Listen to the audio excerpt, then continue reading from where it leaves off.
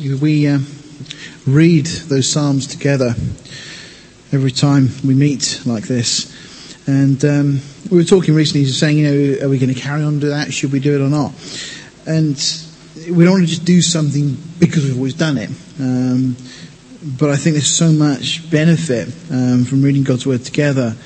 And a big thank you to Dave for choosing the Psalms that he's choosing for us, because they're so wonderful in the context of what we're studying.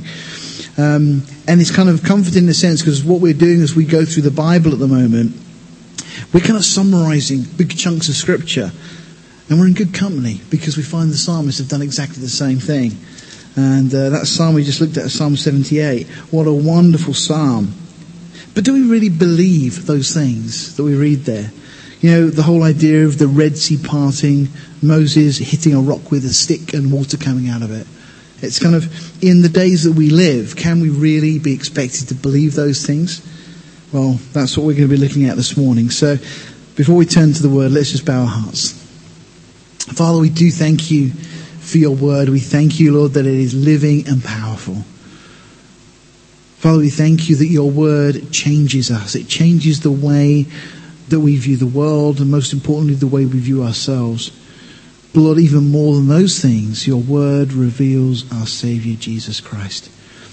And Father, we thank you that on every page there are glimpses of his wonderful glory and majesty and his redemptive work in bringing us back, Lord, from death and giving us the opportunity to live again, to be born again, to start a new life with a new spirit. And so, Father, as we study your word this morning, we pray your blessing on this time. Give us ears to hear, we pray, and hearts that are ready to receive.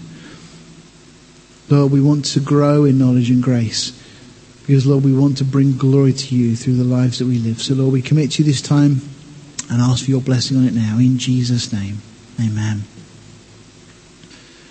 So far, we've made as far as the book of Exodus. Last time, the fourth session, we kind of covered the first 12 chapters of the book, which obviously deals with the call of Moses, the 10 plagues of Egypt, and then the Passover, and just the introduction really to the Passover. What we're going to be looking at this morning is the remainder of the book of Exodus. And there's some wonderful things here. Of course, the crossing of the Red Sea, the giving of the law at Mount Sinai, and then this whole incident with the golden calf. And then finally we'll look at the tabernacle, this tent that the children of Israel were instructed to make, and where God said that he would dwell amongst them in their midst. So that's where we're going this morning. We said last time, I think it's worth reiterating, that we can see the book of Exodus in at least 3 different ways. So firstly, it's a book of history, and we'll see this morning just how accurate that history is that we have recorded for us here. This isn't mythology. This is true history. But it's also a book of prophecy.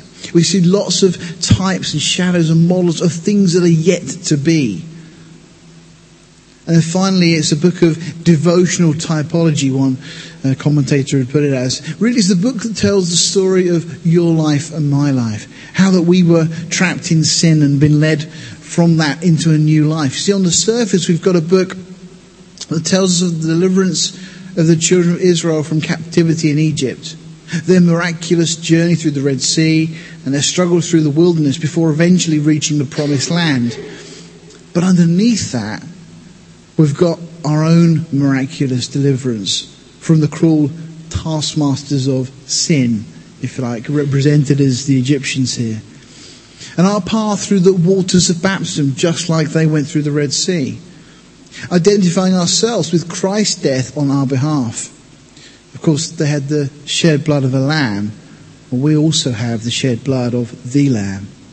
And their subsequent struggle that they had, and we see mirrored in our own lives, is the struggle that once we become Christians, it's not all over. But there's this battle. We begin our own wilderness wanderings, if you like, and we're often yearning for the things of Egypt, just as they were. We think about the things of the old life. And sometimes it's hard to let go of those things. And if you've been a Christian for more than probably a few months, you'll already have found in your own life there's things that now God is pointing to you saying, I want that to go, that initially you didn't think was a problem. But as you grow in knowledge and grace, as you learn more about the holiness of our God, so God highlights those things in His timing that once we thought were fine, and suddenly we realize that actually that's not helping me. All things are lawful, but not all things are helpful. And God will bring to our attention those things that need to change. And of course we see God's miraculous provision time and again. And finally we'll end up also, as it were, at the promised land. That land that God has promised us. It's a land flowing with milk and honey. And the Lord has wonderful blessings in store for us. Well, last time we also went through looking at the plagues in Egypt. We have 3 groups that they're broken down into. And all of these plagues were direct attacks on the gods of the Egyptians. Their gods that they believed were responsible for life or for whatever else. And God directly targets them to show them that the gods they worship were no gods at all. And of course we also see a prophetic undertone there, as we see all of those judgments again reiterated in the book of Revelation. And it's an incredible parallel that we have drawn. And of course, we talked last time about the Pharaoh of the Exodus, that Pharaoh that's on the throne at this point, being an Assyrian, we're told in Scripture. Just like Antichrist is going to be given that title as well. And again, oppressing God's people. So many parallels. So what we're going to do is go through from chapter 13 to the end of the book, and really the simple breakdown of these chapters. Chapter 13, we're going to just look at this issue of the firstborn. Chapter 14 will be the actual flight from Egypt, the actual Exodus itself. Chapter 15, Moses will give this wonderful song to the Lord of praise. Chapter 16, we see them journey on to Mount Sinai. Chapter 17, we find they enter into their first real battle, the first war that the nation has to face with Amalek. And in chapter 18, Moses' father-in-law Jethro appears on the scene and gives some what would appear to be not such good advice. A lot of commentators think he gives some great advice. Well, we'll talk about that in a moment. And then from chapter 19 through 23, we see the giving of the law. The Jews have 613 commandments. That's how they break this down. And that's all in those chapters there. Then from chapter 24 through 31, Moses on Sinai is given the instructions for the building of the tabernacle and the priesthood and their clothing and all of those things. While that's going on, down in the camp below, chapter 32, we find that they fall into sin. And they start to worship this golden calf that they make. That just happened to appear. Yeah. And then to conclude the book from chapters 33 through 40, we actually see the work begin on this tabernacle that Moses had got these instructions for. And so that's kind of what we're going to be trying to fly through in the next 2 to 3 hours. No, just joking. Okay, chapter 13, verse 1. And the Lord spoke unto Moses, saying, Sanctify unto me all the firstborn, whatsoever opens the womb among the children of Israel, both of man and of beast, it is mine. God making a claim here on that which is born first. Verse 3 carries on. Moses said unto the people, Remember this day in which you came out from Egypt, out of the house of bondage. For by strength of hand the Lord brought you out from this place. There shall no leavened bread be eaten. This day came you out in the month Abib. And it shall be when the Lord shall bring thee into the land of the Canaanites and the Hittites, the Amorites and the Hivites, the Jebusites, which he swore unto thy fathers to give thee a land flowing with milk and honey, that thou shalt keep this service in this month. So there's a couple of instructions now that the children of Israel are being given. The first we find is regarding this Passover now. It's to become an annual celebration, remembered throughout their generations. You know, it's interesting. I remember hearing Dave Hunt once speak about this, and he said the very fact that they celebrate the Passover shows you that this record is true, because it had to have started somewhere. And it was something that was to continue throughout their generations. As a 7-day festival period, if you like, with the 14th being specifically the feast of Passover itself. No unleavened bread permitted during that time. Leaven speaking of sin. But then if we jump to Exodus 13 verse 14, God gives another instruction, and again just unpacking a little bit more about this issue with the firstborn. He says, "It shall be that when thy son asks thee in time to come, saying, What is this? That thou shalt say unto him, By strength of hand the Lord brought us out from Egypt, from the house of bondage. And it came to pass, when Pharaoh would hardly let us go, that the Lord slew all the firstborn in the land of Egypt, both the firstborn of man and the firstborn of beast. Therefore I sacrifice to the Lord all that opens the matrix, being males, but all the firstborn of my children I redeem. And it shall be for a token upon thine hand and for thy frontlets, between thine eyes, for by strength of hand the Lord brought us forth out of Egypt." There's a couple of things here. Firstly, it's good that parents teach their children. It's good that we tell our children about the things the Lord has done for us, the way the Lord has worked in our lives. You know, they should be able to see from the way we conduct ourselves that we're different from maybe some of the other parents of the people they go to school with, for example. But more than that, we should instruct them. It's part of our role, part of our responsibilities as parents. But also this whole idea that this whole firstborn thing, that God, because he'd slain the firstborn and because Israel he'd already said were as his firstborn, they're told to remember this, and that all the firstborn of everything would belong to the Lord effectively. But the firstborn child would be purchased back, redeemed. There's lovely pictures in all of these things we could spend more time going into. And they were to put them on their hand or those frontlets between their eyes. And of course, we're familiar, we looked when we were studying through the book of Matthew at these phylacteries, these little boxes or these wristbands and so on, that typically they would put scriptures in. And these are the kind of things they would have to remind them continually of God's laws, God's rules, God's ordinances. And the Jews, even to this day, the Orthodox Jews, will still wear these things. Verse 17 says, "It came to pass that when Pharaoh had let the people go, that God led them not through the way of the land of the Philistines, although that was near. For God said, lest peradventure when the people repent, when they see war, and they return to Egypt. But God led the people about through the way of the wilderness of the Red Sea. And the children of Israel went up harnessed out of the land of Egypt." If you remember back in Exodus chapter 3, when Moses was on Mount Sinai, when he's there before the burning bush, God gives a very simple instruction. He says, when you've brought the children of Israel, the people forth out of Egypt, you shall serve God upon this mountain.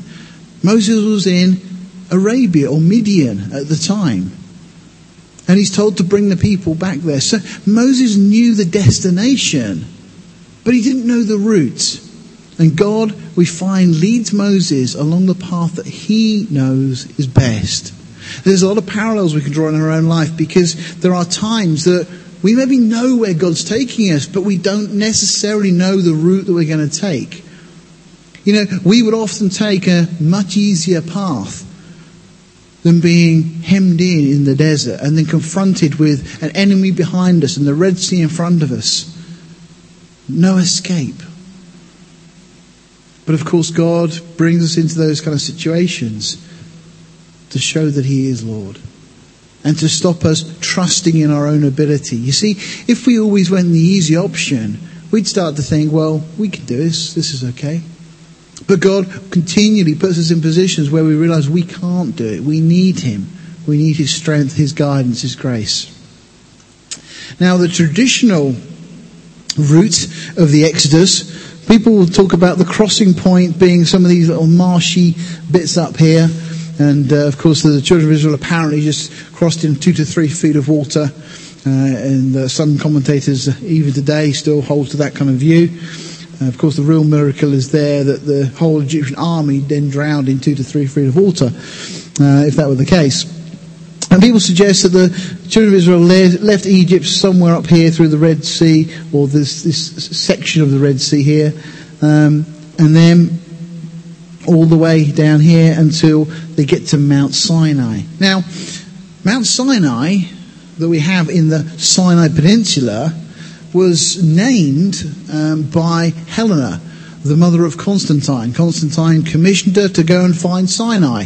So she comes down here, she finds a mountain. What else could it be? So it gets the title Mount Sinai. And from that point on, everybody assumes that's Mount Sinai. Despite the fact it wasn't in Midian, where the mountain was that Moses was at with the burning bush, despite the fact that the Apostle Paul tells us that Mount Sinai is in Arabia, this whole mythology has been built up to say that this is the side of Mount Sinai. So because of that, they have to put the Red Sea crossing somewhere up here. This is a typical map from the back of a Bible. The other thing you'll notice, rather deceitfully actually, is that they'll put here Red Sea. And this side they'll put Gulf of Aqaba. And so you tend to think, well, that has to be it then, because that's the Red Sea. No, all of this is the Red Sea, and it goes way on down and out into the ocean from there. But these are just different branches of the Red Sea. The Red Sea proper obviously carries on from down there as well. So there's many problems with the traditional view. Firstly, there's no archaeological evidence. And critics have a field day with this. They say, oh, of course the Bible says that something up to 2 million people left Egypt. Well, 2 million people would leave some sort of trace. And there's no evidence in the Sinai Peninsula. No kidding. There's no geographical evidence either. And something else we should be aware of is that northern Sinai also had an Egyptian military presence and was still part of Egypt. The Sinai Peninsula was part of Egypt. And God had promised to take them out of Egypt. Just as an aside, Genesis 16 verse 7, when Hagar, Abraham's servant lady, through whom he has Ishmael, when she's leaving, she comes to Shur. The word Shur means wall, and it was like the border of Egypt. That's in the northern edge of the Sinai Peninsula. So the Sinai Peninsula was still Egypt. Now the biblical account is somewhat different and far more interesting. We're familiar with Goshen, this place that's very fertile part of Egypt where the children of Israel dwelt. Now, we're already told, we read in Scripture, that God wanted to avoid contact with the Philistines because it would frighten fledgling Israel. And the Philistines typically were up in this region up here. We're familiar with this area today. It's a place that still makes the news an awful lot. This area of Gaza. And we find the Philistines typically were encamped in and around this area.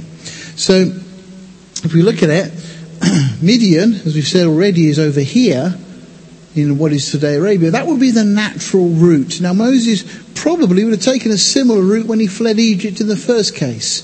But what God tells him to do is to turn off, to not go that way, not go along the way of the Philistines, but the way of the wilderness of the Red Sea, we're told. And it's interesting, in Exodus 14 verse 3, we read, "For Pharaoh will say of the children of Israel, they are entangled in the land, the wilderness has shut them in." And of course, that's exactly the situation. If they were in this section, they would be completely trapped. And obviously Pharaoh and his forces would follow on. We read something else interesting though. In verse 21 of chapter 13, the Lord went before them by day in a pillar of a cloud to lead them the way, and by night in a pillar of fire to give them light, to go by day and night. He took not away the pillar of cloud by day, nor the pillar of fire by night from before the people. You see, God will never leave Israel without guidance. Clearly the case here. And Israel, on the other hand, will leave God's guidance many times, not dissimilar to ourselves.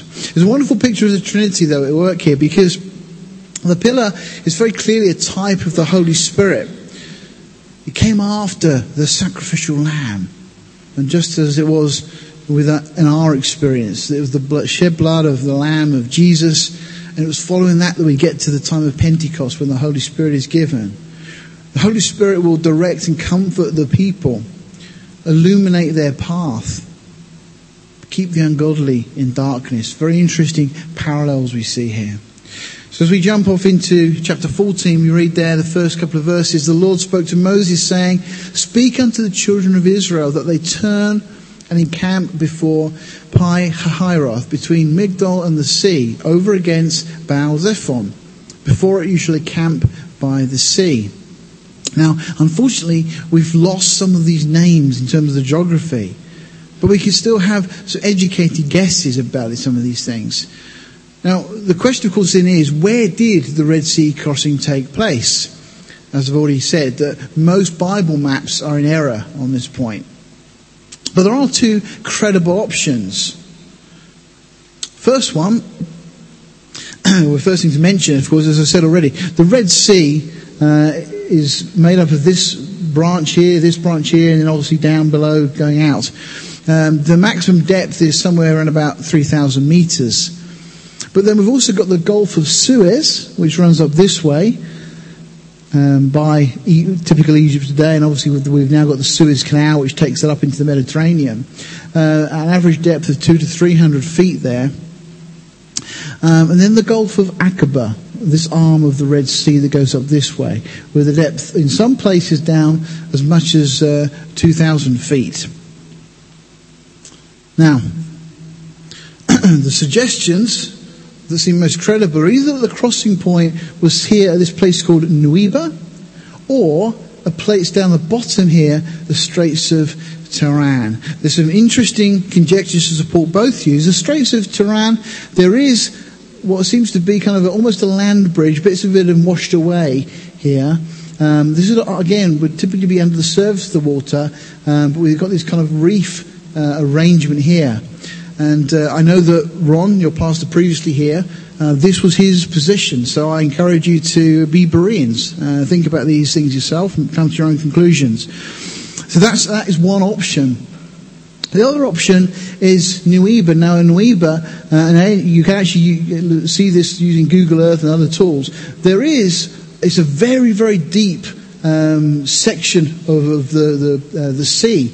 But there is, at this particular point, a land bridge just under the surface of the water, particularly raised up at that point. It's on marine maps and all sorts of things. Now, I think there's two key markers that, to me, indicate that Nuiba is the right place. And I'll show you why I think that. Firstly, we read in chapter 14 that this place, there's a camp between Pi-hahiroth and Migdol, between Migdol and the sea. Now, this place, Pi-hahiroth, it means mouth of the gorges. Now, if you look at this is as you would come out onto the Gulf of Aqaba, and you come through these gorges, this mouth that leads out into the sea. So I think that's certainly very interesting because it fits the name of this place. The second marker, and I think this is one of the most compelling, is that in Exodus 13:20, they took their journey from Succoth and encamped in Etham in the edge of the wilderness, we're told. Now, that's all we're told at that point. If we look in Numbers, they departed from Succoth and pitched in Etham, which is in the edge of the wilderness, and they removed from Etham. Okay, so they leave Etham and turned out unto Pi-hahiroth, which is before Baal-zephon, and they pitched before Migdol. And they departed from Pi-hahiroth and passed through the midst of the sea. So they've now crossed over into the wilderness and went 3 days' journey in the wilderness of Etham, the same place that we've just had mentioned, and pitched in Marah. Now, the only way they could do that is if Etham is not one location, not a city or a town, but it's a geographical area. And that's what I believe it is. You see, the Red Sea isn't named, some people talk about it being the Reed Sea. That's not the case. The rocks here are very red. And particularly this area here, down the Gulf of Aqaba and so on. The name is quite interesting. It comes from the same root as Edom, meaning obviously red, and that's where we get the name Red Sea. It's an area, geographic area, and it encompasses both sides of the Red Sea. And I think it makes sense of that scripture in Numbers, how they can be in Etham, they leave Etham, and then they end up in Etham. Now it appears that God has led them on this journey into a dead end in the desert. And the Egyptians obviously look on this, the Pharaoh believes they've made a mistake, and as we just saw a moment ago, it says that they are entangled in the wilderness. God's of course going to harden Pharaoh's heart once again, and that's not God acting against Pharaoh's will, that's just God confirming it in the state that it's already in, effectively. Pharaoh then is going to set off in pursuit of the Israelites. Of course, the question is, how did Pharaoh know where they'd gone? Well, the Egyptian army had various military lookouts throughout this whole area, because the Sinai Peninsula, as it's referred to today, was still in Egyptian territory. So we shouldn't be surprised at that. If we look at this place, Nueba, this is just looking from a satellite picture from the air, and we zoom in, we notice that this kind of canyon, as it were, comes out onto this really, really rather large beach area, this outcrop. That's again using Google Earth, looking across this beach area that comes in, and looking down from the other way. Clearly enough room to have the whole of the Israelite congregation in preparation. But you can see how, if they were at this point, suddenly they would realize they were very trapped. It's interesting. Moses said to the people, "Fear you not, stand still and see the salvation of the Lord, which he will show to you today. For the Egyptians whom you have seen today, you shall see them again no more forever. The Lord shall fight for you, and you shall hold your peace." Now, if that's your view, as you're camped on this beach and you're looking across, there is no way out of this. The only way really is back, and the Egyptian army is now pursuing you. Would you stand still? Would you trust God? You see, put yourself in that situation and you realize quite how incredible this moment was. The tension is almost hard for us, impossible almost to describe. These couple of commands then, don't be afraid. It's so counterintuitive, isn't it? Stand still. I suppose by very virtue of the fact there isn't anywhere else to go, that becomes the choice.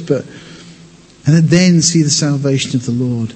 We see a pattern that occurs throughout Scripture.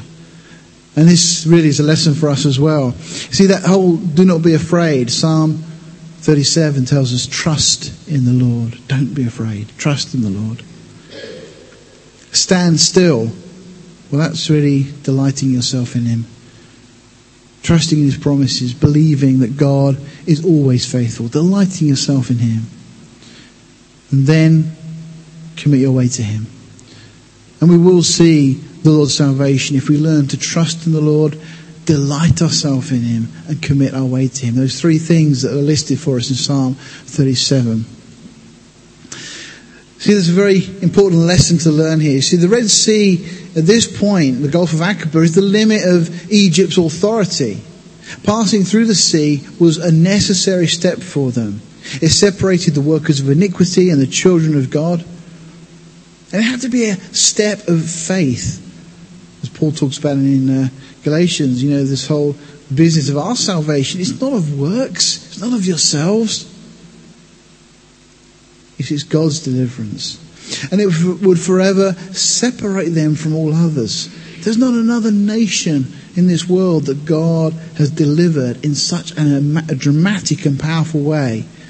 And forever Israel will be separate, as history has proven. Exodus 14 verse 15, and the Lord said to Moses, why do you cry unto me? Speak unto the children of Israel that they go forward. Bear in mind where they are at this point. They're trapped by the sea. Go forward. And Moses is probably looking around and is like, well, which way is that then? But lift thou up thy rod and stretch thy hand over the sea and divide it. And the children of Israel shall go on dry ground through the midst of the sea. You can imagine Moses thinking, really? Is that possible? And the angel of the Lord, which went before the camp of Israel, removed and went behind them. And the pillar of the cloud went from before their face and stood behind them. And it came between the camp of the Egyptians and the camp of Israel. And it was a cloud and darkness to them, but it gave light by night to these, so that the one came not near the other all the night. So God confounds the Egyptians by placing them in darkness, but the Israelites have this light. Moses stretched out his hand over the sea, and the Lord caused the sea to go back by a strong east wind all that night, and made the sea dry land, and the waters were divided.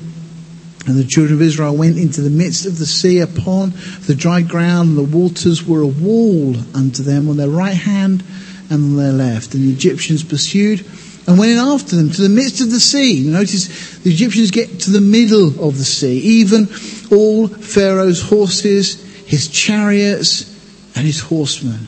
So they get as far as getting halfway across. Why are we told these things? Well, it's very interesting. Firstly, we're told about this strong east wind that God sends to blow. Now, in that culture, in that area of the world, it's a typical method of refrigeration. If you get a wind to blow between a very narrow place, for example, it will cool things down in an area that typically is quite warm normally, but this can be used for refrigeration. Exodus 15 verse 8 gives us a very interesting little glimpse of what we may have going on here. This is the song that Moses is singing, we'll see in a moment. And with the blast of thy nostrils the waters were gathered together, the floods stood upright as a heap, and the depths were, notice what we're told here, congealed in the heart of the sea. That word congealed is very interesting. It means to change or cause to change from a solid or fluid state to a firm or solid state. The word actually comes from Latin. Congelare is the Latin word, made up of two root words, con meaning together, and gelare, to freeze. I think it's very interesting, because what we have here is this strong east wind then blowing across. This is Nueba, the beach. They would have come, I believe, down this way to this area here. This strong east wind blows. Now, if you just think about this, as the east side would freeze first, it would have the thickest ice, if this is what happens, and it seems to me that it's the case. It means also that the west side would freeze last, and it would be the thinnest ice. And when the children of Israel are coming across, they're walking towards the thicker ice, but the Egyptian army then fall behind, and the ice that's the thinnest suddenly starts to melt, and they're trapped. I think that's what took place here. It's no less a miracle because of the timing of it, the way that God did it. Still had to take that wind and God blowing, and not a natural wind possibly, just something of supernatural strength. But we read, it came to pass that in the morning watch, the Lord looked unto the host of the Egyptians through the pillar of fire and of cloud, and troubled the host of the Egyptians, and took off their chariot wheels. This is just wonderful, almost comical, isn't it? And they drove them heavily, or you will if you've got no wheels in your chariots. And so the Egyptians said, let us flee from the face of Israel, for the Lord fights for them against the Egyptians. And the Lord said to Moses, stretch out thine hand over the sea, that the waters may come again upon the Egyptians, upon their chariots and upon their horsemen.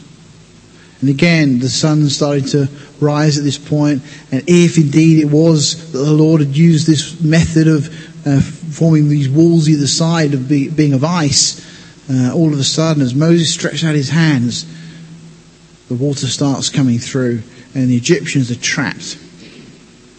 Moses stretched forth his hand over the sea, and the sea returned to his strength when the morning appeared, and the Egyptians fled against it. And the Lord overthrew the Egyptians in the midst of the sea, and the waters returned and covered the chariots and the horsemen and all the host of Pharaoh that came into the sea after them. There remained not so much as one of them. But the children of Israel walked upon dry land in the midst of the sea. and the waters were a wall unto them on their right hand and on their left.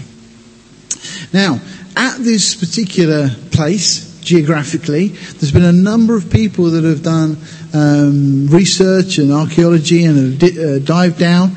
And on the sea floor at this point, Jonathan Gray being one, Leonhard Muller, another individual, Ron Wyatt also had been to this site, but they photographed, and there is clear evidence that on the sea floor, on this land bridge that goes across, there are Egyptian chariot wheels. We know they're Egyptian because the style and design of them and so on.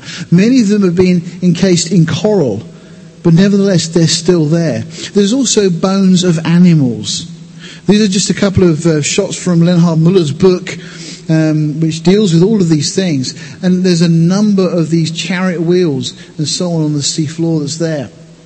And there's whole axles that are there that have now been encased in coral, but nevertheless they're all still there.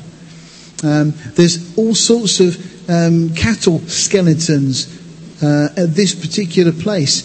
And, of course, you can expect the odd thing here or there, but there's a big concentration here. What's even more interesting is that there's two pillars. They found one at Nueba, but there was no markings on it. They had been eroded. It had fallen over and it had been just washed. The markings, everything had been washed off. Then they found another pillar, an identical pillar, on the other side, indicating that this pillar had been erected by King Solomon to mark the crossing point of the Red Sea. These big pillars on either side, both of them date to the time of Solomon as well. And again, both at this particular location. So I'll leave you to come to your own conclusions, but I think it's quite fascinating.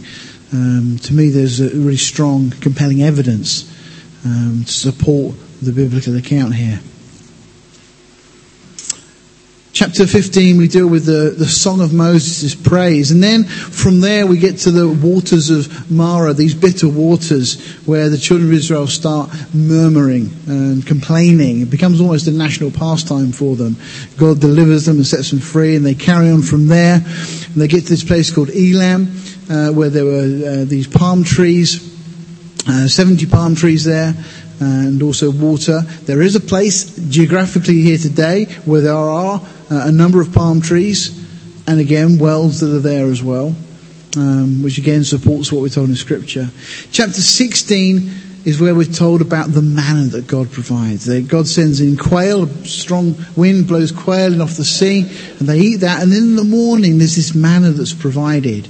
And we could spend a whole session just talking about how this manna looks and speaks of Jesus, the true bread from heaven. John chapter 6 will be an interesting chapter to go and study in relation to this, as Jesus there likens himself to that manna and speaks of himself as being the true bread from heaven. Chapter 17, we get this water from the rock. We were reading about it in Psalm 78 earlier, and the first war. Now, the first two verses we read of chapter 17, and all the congregation of the children of Israel journeyed from the wilderness of Sin. And Sin, by the way, is just where Sinai comes from. It's not sin as in transgression as we think of sin, it's just the name of the place. Wilderness of Sin, after their journeys according to the commandment of the Lord, and pitched in Rephidim. And there was no water for the people to drink. So after seeing God doing these incredible miracles, the people were content to trust the Lord to provide. No, what happens is they chide with Moses. They say, "Give us water that we may drink." And Moses said unto them, "Why do you have a go at me? Wherefore do you tempt the Lord?" I mean, it's incredible, isn't it? We see the Lord provide for us time and again. And then something else crops up and we think, well, this time it's beaten God. You'll never be able to do with this one. It's so silly. This place, Rephidim, is a very interesting place. We can locate it for a number of reasons, and we'll look at that in a moment. We looked earlier at Psalm 78. He split the rock in the wilderness. He gave them drink in abundance like the depths. He brought also streams out of the rock and caused waters to run down like rivers. In Corinthians, Paul gives us an insight. He says, "Moreover, brethren, I do not want you to be unaware that all our fathers were under the cloud. All passed through the Red Sea. All were baptized into Moses in the cloud and in the sea. All ate the same spiritual food, and all drank the same spiritual drink. For they drank of that spiritual rock that followed them, and that rock was Christ. Paul gives us this link here to that which is going on in Exodus that we're looking at, and saying how those things all point to Jesus. Now, this rock, we believe, was discovered back in 1992 by Jim and Penny Caldwell. They've actually got their own website, splitrockresearch.com. It's still there, you can go and check it out. Lots of interesting information. Now, you can see just from the satellite picture, but it was a bit dark, but this black streak here, that's a shadow that is being cast by this rock. If we show you the rock itself, that's this rock, some 60 odd feet tall. And again, the whole rock is split. Another picture of it you'll see there. A really tall rock. And it's kind of split down the middle. How did that happen? What caused it? Well, one of the interesting things, there's clear signs of erosion. And this is an area where they hardly have any rainfall through the year. There's no way the amount of rain they get here would be responsible for this erosion. So the question, of course, is where did that water come from that caused this? That's Leonhard Muller's book again. Just again, what he imagines it would have been like. But again, the rock very clearly is there. You see a picture of a man in kind of relation to the size of this rock. And Moses is told to go up and strike this rock. As you said already, it's a type of Christ. Partly also because Christ was smitten the first time. And this rock was smitten. Later in their journeyings, they'll come to a point, we'll get to Numbers 20, where there's another rock. And Moses strikes it, but he's told not to strike it. He's told to speak to it. Because, of course, the first time Christ was smitten, but not the second time. And so we see another type here. And it's actually the incident that causes Moses to lose out on the permission to enter the promised land, because he messes up this model. Well, we then get to Israel's first war in Exodus 17 verse 8. Then came Amalek and fought with Israel in Rephidim. Now, I just want to remind us again, we've seen already how Satan has been trying to stop the seed of the woman. If he can stop this, what began in the Garden of Eden, what he thought he'd dealt with there, which suddenly turned into be a bigger problem than he could have possibly imagined, he's now come up with this threefold stratagem that we've been looking at. And one of the parts of that was, let's try and stop the seed of the woman coming. He thought he'd conquered them in Egypt by oppressing them and everything else. And then thought, surely they're trapped, the Red Sea situation. But now he's going to use Amalek to come to try and destroy Israel out of this particular place. Amalek, they were the descendants of Esau. They're a nomadic tribe in northern Midian. And Amalek is very much a type of the flesh, our own lives. Amalek's history of conflict with Israel is seen throughout Scripture, particularly Judges. A number of times we see it come to the fore. War breaks out when Israel is called to rest. You see, they've travelled through, they've been set free from the bondage of the Egyptians, and now, theoretically, they should be resting. And all of a sudden, the flesh, as it were, is at war with them. It's very symbolic of the war between the flesh and the spirit in our own lives. King Saul is going to be, later in Scripture, commanded to wipe out Amalek. He fails. He allows King Agag to live. Makes Samuel very cross indeed.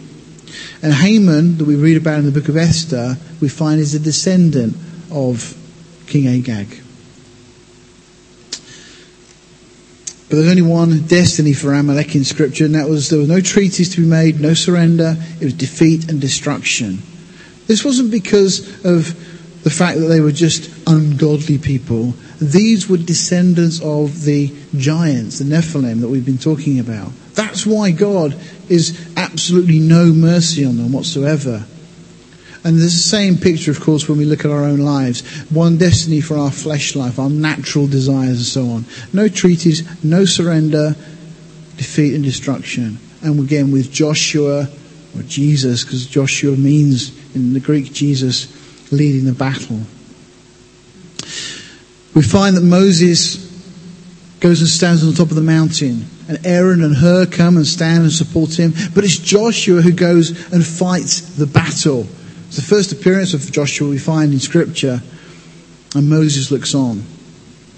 Joshua leads that fight. And we're told Joshua discomfited Amalek. It's an incredible picture how in our own life we don't win that battle. It's our Yeshua that wins that battle. We're told that Moses built an altar. And just a few hundred yards from that split rock we find an altar. Seems to be the altar that Moses built at this particular time to offer sacrifice and to thank the Lord. Well, we then get on to chapter 18. Jethro comes on the scene. And it's just interesting because Moses has sent his wife back to his father-in-law. Jethro now arrives in verse 6. He said to Moses, I, thy father-in-law Jethro, am come unto thee, and thy wife and her 2 sons. And Moses goes out and meets them, and they ask each other how they're doing. Lovely little picture here, because Moses, who was a deliverer rejected by Israel, goes to take a Gentile bride. We've seen that already. The Gentile bride is then sent to her father's house to escape the wrath of God being poured on the world. Israel are protected through that time of wrath. And then after all of those things, Israel and the bride are united and live in the presence of the Lord. It's a wonderful picture that we see there. It came to pass on the morrow that Moses sat to judge the people. And the people stood by Moses from the morning unto the evening. And Jethro looks on this and he says, what you're doing is not a good thing. He says, why sittest thyself alone and all the people stand by thee from morning to evening? See, what Jethro is doing is sowing seeds of doubt. No, you're doing the wrong thing. Jethro has already had a pretty poor track record. He says, the thing that thou doest is not good. Really? So had God got it wrong? Had God forgotten something or overlooked something? Proverbs 21:30 tells us, there is no wisdom nor understanding nor counsel against the Lord. Jethro says, oh, you're going to wear yourself out. You can't keep doing that. You know, have you heard that in ministry before? People will come up and say, oh, you can't keep doing that. You know, oh, I wouldn't do that. You know, and the flesh starts speaking. Paul in the New Testament is very interesting. When he's given his commission from the Lord, he says, I didn't confer with flesh and blood. Didn't ask what people thought, because I know what people are going to say. Man's wisdom is very dangerous. We need to remember that, as we're told in Isaiah 40, our strength comes from the Lord. Verse 29 says, he gives power to the faint, and to them that have no might, he increases strength. The youth shall faint and be weary, and the young men shall utterly fall. But they that wait upon the Lord shall renew their strength. They shall mount up with wings as eagles. They shall run and not be weary. They shall walk and not faint. See, Jethro has no concept of the empowering of the God of Israel in the life of his servants. You see, we walk by faith, not by sight.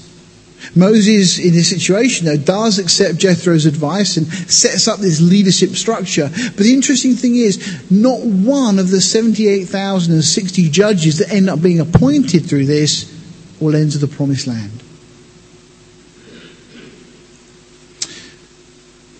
Chapter 19, we see the sanctification of Israel. Israel being set apart in preparation for what God is going to do. In the 3rd month, when the children of Israel were gone forth out of the land of Egypt, the same day came they to the wilderness of Sinai. For they were departed from Rephidim and were come to the desert of Sinai and had pitched in the wilderness, and there Israel camped before the mount. So they've got to Rephidim, this place here. They leave and it would appear they go around the top of the mountain, around the backside, and they end up in this place here. It's a very large expanse. If you zoom in on it, there's about a mile across in this very open kind of plain almost in the midst of the mountains that are there. Interestingly, there's a number of places, a number of sites here that the Saudi government have already marked off as being of archaeological significance. We'll talk about more of those things. But you can see there's Clear evidence of dwelling structures that are there. That's a picture looking across this area. This whole area here looks as if once it was underwater. And we'll show you another picture of that in a moment. And then you see up here we've got a mountain with a blackened top. We'll come back to that in a moment. Exodus 19 verse 4. You've seen what I did to the Egyptians and how I bear you on eagle's wings and brought you unto myself. I couldn't resist just mentioning this because we see the same thing in the book of Revelation. Now when the dragon saw that he'd been cast to the earth, he persecuted the woman who gave birth to the male child. But the woman was given 2 wings of a great eagle, that she may fly into the wilderness to her place, where she is nourished for a time and times and half a time from the presence of the serpent. You see, God led them on eagle's wings previously. He will do the same again. Exodus 19 verse 5. Now therefore, if you'll obey my voice indeed and keep my covenant, then you shall be a peculiar treasure unto me above all people. This is a contract. There's various covenants we read of in Scripture. Some of them are unconditional, but others have conditions. This is one of the ones that has conditions. If you will obey me, then. You see, it's very clear that we have the covenant with Abraham, for example, that's unconditional. It's symbolic of God's grace based on God's faithfulness. But there's a number of other covenants, and this covenant here that we're looking at is conditional. It's symbolic of God's justice based on Israel's faithfulness. And they fall over and fail and so on. Of course, God is always faithful, but we need to see, why does God allow some of the things that happened to Israel to happen? Well, it's because they didn't keep their side of the bargain. Verse 10, the Lord said to Moses, go unto the people and sanctify them today and tomorrow, and let them wash their clothes. Sanctification, we're told in Thessalonians, 1 Thessalonians chapter 4 verse 3, is the will of God, that we be set apart. If you ask the question, what is God's will? God's will is very simple. It's that we be set apart. Everything you're experiencing in your life right now is for that end. God's will is that we be set apart from the things of this world. That's the will of God. It's very, very simple. So why are you going through this situation? Lord, why have you allowed this? It's to set you apart. There may be other things that the Lord is also doing, but that will always be a primary factor of whatever circumstance, is to set us apart. You see, there was an individual setting apart here and a corporate setting apart. Moses was sanctified first and then the people. And maybe we could see that in the light of the church. If we want to see the church truly sanctified and set apart. And let's bring it close to home. If we want to see this fellowship here set apart for the Lord's use, well, it's got to start with ourselves. We must first be set apart from the things of this world. The good news, of course, is that work of sanctification, setting us apart, is actually a work of grace. It's not something we have to do. It's just something we have to learn to submit to. So, again, we have this area here. Now, that's just a drawing, again, from Leonhard Muller's book. And this whole area seems to have, at one point, had lots of water. We read in Scripture that the Lord provided them water when they were here. And there's various other encampments. There's an altar here. We'll look at that in just a moment. Very interesting structure over here. We'll come back to that in a short while, and so on. This is the same picture. This is actually an aerial photograph of this area, but you can see what clearly looks like there was once water here that shaped the area. That's the altar. You can't maybe see very clearly, but if we just put a map or lines around it, you can see the rock structure there. Okay? And this seems to be an altar that would have been used for sacrificing. Moses was commanded to build an altar and does so at this point. That's a closer look of it. Clearly these are man-made structures. Another interesting collection of rocks built around. What were they used for? Well, probably something like that. A dwelling, a camp for the children of Israel. Again, that's the rock structure as it exists today. May well be used in that as they can. Bear in mind they spent 2 years at this point in this particular location. We're told chapter 19 verse 17, Moses brought forth the people out of the camp to meet with God, and they stood at the nether part of the mountain. Mount Sinai was altogether on a smoke, because the Lord descended upon it in fire, and the smoke thereof ascended as the smoke of a furnace, and the whole mount quaked greatly. Now, it's interesting because we look at the mountain, and as I said to you already, the top of the mountain here has got this blackened rock. I remember speaking to Ron, who met and knew Bob Cornuke. Bob Cornuke had been out there. They'd taken some of the rock from this mountain. They'd taken it back to New York. They'd given it to a laboratory, and they said, I want you to tell us what this is. It's not volcanic rock. There's no volcanic rocks in the area. They tested it, and they said it's superheated granite. They couldn't explain what could have superheated it, but it was superheated granite. And of course, we're told in Scripture that God comes down on top of the mountain in this fire.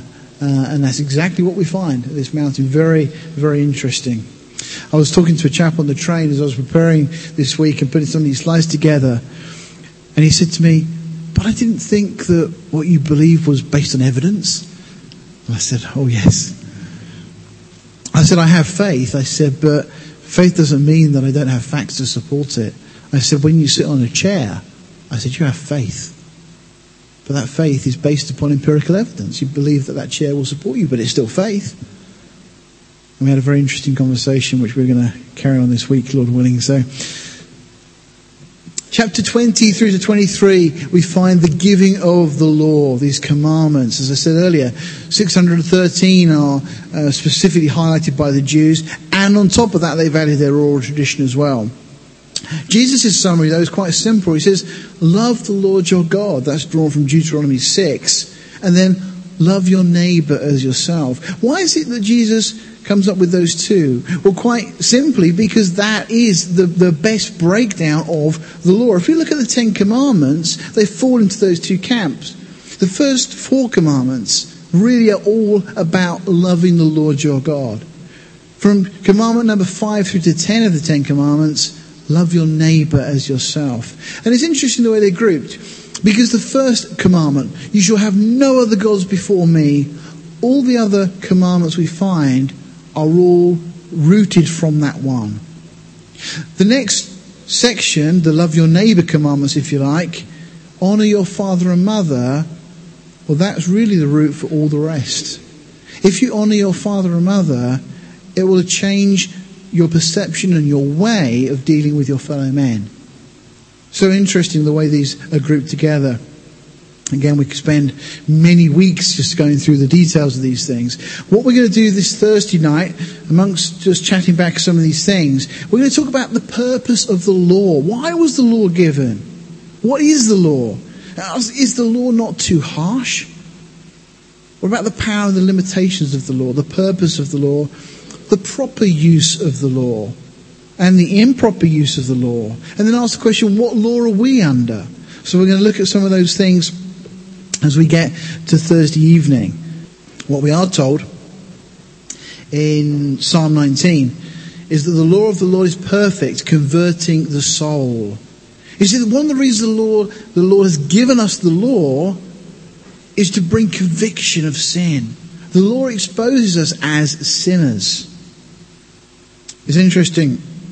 We read in Romans 5:20, moreover, the law entered that the offence might abound. What does that mean? Does it mean that because of the law we sin more? Some people actually understand it that way. That's not what it's saying at all. That's like looking in your mirror and you see a police car following you. It doesn't matter whether you're doing the speed limit, suddenly you're very aware of the law. You're very aware of the rules of the road. And your driving improves tenfold. You see, the law magnifies sin. That's what the law does. The law shows us how bad sin is because we suddenly are confronted with God's standard as we look at these things. A.B. Earl said, I found by long experience that the severest threatenings of the law of God have a prominent place in leading men to Christ. They must see themselves lost before they will cry for mercy. They'll not escape the danger until they see it. A.W. Pink said, "The unsaved today are in no condition for the gospel till the law be applied to their hearts. For by the law is the knowledge of sin. It's a waste of time to sow seeds on a ground which has never been ploughed or spaded." And I love this one from Spurgeon. He says, "One other reason why this soil was so uncongenial was that it was totally unprepared for the seed. There had been no ploughing before the seed was sown, and no harrowing afterwards." And I love this. He says, "He that sows without a plough may reap without a sickle. He who preaches the gospel without preaching the law may hold all the results of it in his hand, and there'll be little for him to hold." We'll talk a lot more about these things on Thursday evening if you're able to come along. Chapter 24 through 31, then we get the instructions for the tabernacle. We're told that Moses came and told the people all the words of the Lord and the judgments, and all the people answered with one voice and said, "All the words which the Lord has said we will do." Very bold declaration. It's very much like Peter's declaration in the New Testament. "Yet though everybody else will abandon you and so on, I will never leave you." Only to find that the next hurdle he falls down. Then we're told about the Sabbath law. I just want to read this to you because I think this is just so significant, it's worth mentioning. "You should keep the Sabbath therefore, for it is holy unto you. Everyone that defiles it shall be surely put to death. For whosoever does any work therein, that soul shall be cut off from among his people. 6 days may work be done, but in the 7th is the Sabbath of rest, holy to the Lord. Whosoever does any work in the Sabbath day, he shall be surely put to death." To my knowledge, there is not a Bible college or a scholar in this country or in this world even that would look at these two verses and say, "I think what Moses was referring to there were long time periods." I think what he's saying is rather than 6 days you should do work and the 7th you should rest, it's probably referring to maybe millions of years. And then we could have a long time off. Nobody goes down that route. But let's look at the very next verse. "Wherefore the children of Israel shall keep the Sabbath to observe the Sabbath throughout their generations for a perpetual covenant.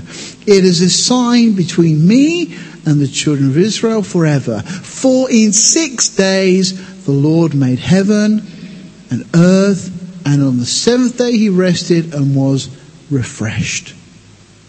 There is no question. God says he made everything in 6 days. If you have a problem with that, go speak to God, because this is what the Bible says. In Exodus 31:18, it's made even worse for the people that have a problem with it, because we're told he gave unto Moses, when he had made an end of communing with him upon Mount Sinai, 2 tablets of testimony, tables of stone, written with the finger of God. So these laws that Moses is getting, including Exodus 20:11, which says, "For in 6 days the Lord made the heavens and the earth," God writes that with his own finger. Exodus 32, we get to this horrible situation where Israel go a-sinning. People saw that Moses had delayed. They said to Aaron, "Come on, let's make us gods that will go before us. As for this Moses, the man that brought us up out of the land of Egypt, we don't know what's become of him." And so they break off all their earrings and all the golden bits that they've taken from Egypt, and they throw it into fire, and out pops this golden calf. It's a crazy situation. They so willingly give in to the things they desire. The incredible thing is they still call this their God. "And he received them at their hand and fashioned it with a graving tool after he had made it a molten calf. And they said, 'These be thy gods, O Israel, which brought thee up out of the land of Egypt.'" How could you do that? How can you start calling those things God? But we see the same things going on in the church today. People inventing a God to suit themselves. It was moulded very much after the Apis bull, the Egyptian bull that was worshipped in Egypt. Still very much part of their thinking. And the danger is people will get into those things so sadly. They make their proclamations of these things. They bow down to it. And it's one of the issues and the problems of the emerging church. They want the church today. They want a point of contact with God. They want to create God in their image, according to their imagination, which of course is a violation of the second commandment. It's been said before that the less you need a physical memorial, the more spiritual you'll become. You know, God is spirit, and those that worship him must worship in spirit and in truth. Well, if we zoom in on this area again that we've been looking at, the altar of Moses is highlighted there, but there's also this altar to the golden calf. You can see it from the air here. If you put a ring around the outside of it, you can see it. And there's still, even to this day, this altar. And interestingly, on the side of this altar, there are these engravings of the Apis bull, the Egyptian bull. Now, Egypt has never had any need or reason to be in this place. Well, God is going to destroy the people at this point. Moses steps in. He intercedes on behalf of the people. And he doesn't plead their innocence, but he appeals to God's character. It's interesting, actually, what he says. He says, Lord, remember Abraham, Isaac and Israel, your servants, to whom you swear by your own self, and said unto them, I will multiply your seed as the stars of heaven, and all this land that I have spoken of will I give unto your seed, that they shall inherit it forever. See, it's God's land, and God was giving it forever to his descendant. That's the basis that Moses pleads. You know, it's really good when we pray to God that we pray on the basis of things that God has already promised. And we're told the Lord repented of the evil which he thought to do unto his people. Can God repent? That's not in our understanding. That's not what how we understand this.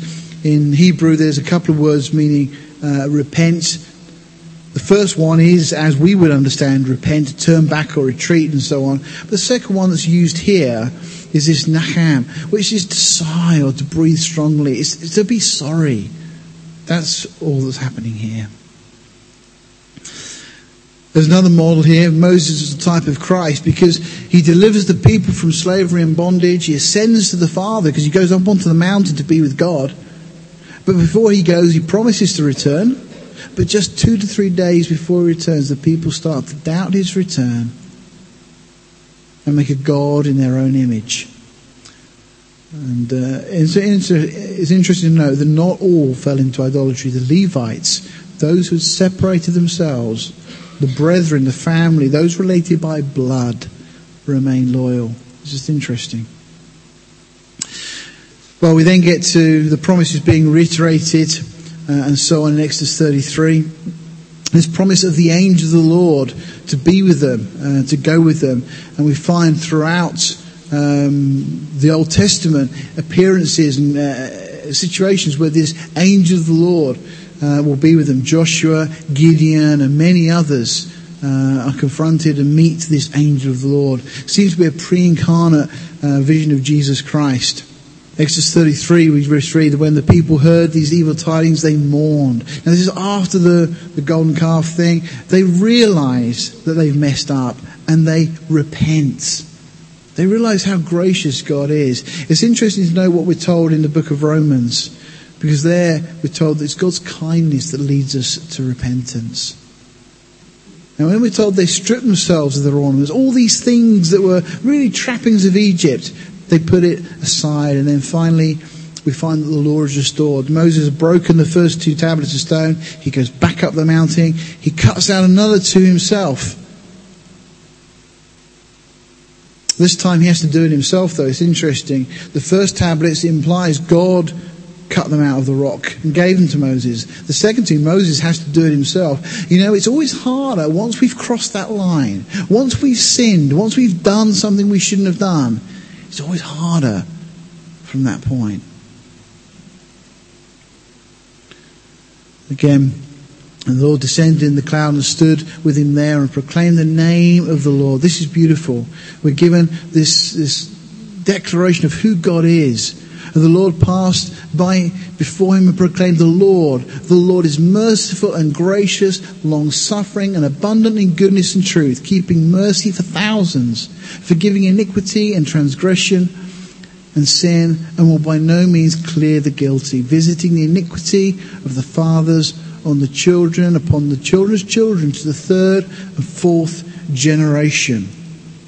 The names that were given, Hebrew names we know already have meaning, but these are the names of God. Esau, we know, means red, Jacob means grabber, but God tells us of his names here. Merciful, that's not getting what we deserve. Gracious, that's getting what we don't deserve, being given something. Long-suffering, that's the first attribute of love. Abounding in goodness and truth.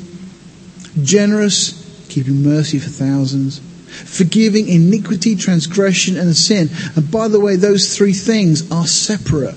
It's quite interesting. If you look at Scripture, you find Leviticus highlights this. Iniquity is basically the perversity within us. Transgression is rebellion, crossing a line. And sin is missing the mark. And then the seventh name of God is this justice. By no means clearing the guilty, and so on. The divine love of God is associated with the divine justice of God. For God to be holy and righteous and just, his justice must come before his love. And ultimately, his justice will be satisfied upon a wooden cross, demonstrating his love. We then get to a wonderful portion in chapter 35 where the people then bring willingly their offerings. And they have an abundance then. Chapter 36, we then get the construction of the tabernacle. And there's a number of things that are in the tabernacle that we see. Exodus 26 will deal with a lot of these things. But they start all these things. I'm not going to go through them now. They'll be in the notes on the slides you can have access to. All of the things that were used in the construction of the tabernacle all point to Jesus Christ in some way or another. The whole of the tabernacle rests on these silver sockets, silver and metal, speaking of redemption. And everything is built upon the redemptive work of Jesus. They then finally, to round out the book, build this tabernacle. And it's a wonderful study to do in its own right. As we look at these things that the Lord commanded Moses to make. The Ark of the Covenant, representing the law of God. The mercy seat, the authority of God. The table of showbread, representing fellowship with God. The lampstand, and that's just a wonderful study in itself, how that speaks of the church, made out of one solid lump, as it were, beaten into shape. The bronze altar, speaking of the judgment of God. The altar of incense, speaking of the prayers of the saints. The bronze laver represents the cleansing of the saints. And incidentally, that bronze laver was made out of the mirrors of the women that they left Egypt. It was something that you could see your own reflection in. And then we get to the tabernacle itself and all of these component parts. The entrance to the tabernacle was on the side of the tribe of Judah. And even in that, there's a wonderful picture, of course, of what Christ accomplished. That's just a representation of what the ark may well have looked like. The table of showbread, something similar to that. There is actually the table of showbread that's been rebuilt, or made rather, sitting in the Temple Institute in Jerusalem, getting ready for the newly rebuilt temple. Now that picture's from the Temple Institute. Of course, this 7-branch candlestick, there is also one of those in Jerusalem. It's been moved from that location now to within sight of the Temple Mount. There's the altar of incense again. They've already rebuilt and is ready. And so on. The altar of sacrifice. A lot of these things they have already remade, getting ready for the rebuilt temple. The bronze laver. And again, just the whole of the tabernacle. All of these pieces and parts fitted together. And as we go through our study in Scripture, we'll see numerous references to these things. We then find a number of component parts that make up the clothing of the priest. Each of those things have real significance, including the breastplate that the priest was to wear. Very interesting, and it's worthy of much greater study. So, to conclude, we see God's guidance, his constant presence residing over the mercy seat, resting upon the Ark of the Covenant, surrounded by the tabernacle of meeting. Every individual tent in Israel faced the tabernacle. We'll see and we'll look at it next time in the book of Numbers, how the tents of Israel all were grouped around the tabernacle. So this cloud, this pillar would lead them. Obviously God's movements determine their movements. That's how it should be for us. The need to follow and safeguard against wandering astray. And again, Israel began the book in bondage and slavery, and they end with them being free to follow God. Such a wonderful, wonderful book. Let's bow our hearts.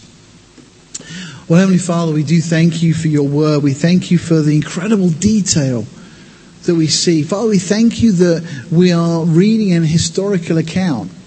But Lord, it's an account, although rooted in history, that tells us of our own lives, of our own need to be so dependent upon the shed blood of the Lamb, and to learn to follow you, to walk with you. Lord, we just thank you now. We just pray your blessing upon us as we go from here this day. Lord, keep us growing in knowledge and grace. Lord, get us excited, Lord, more and more about your word that is so alive, so living, so powerful. Father, we just thank you for this time. And again, just pray your blessing on us. For your glory we ask in Jesus' name. Amen.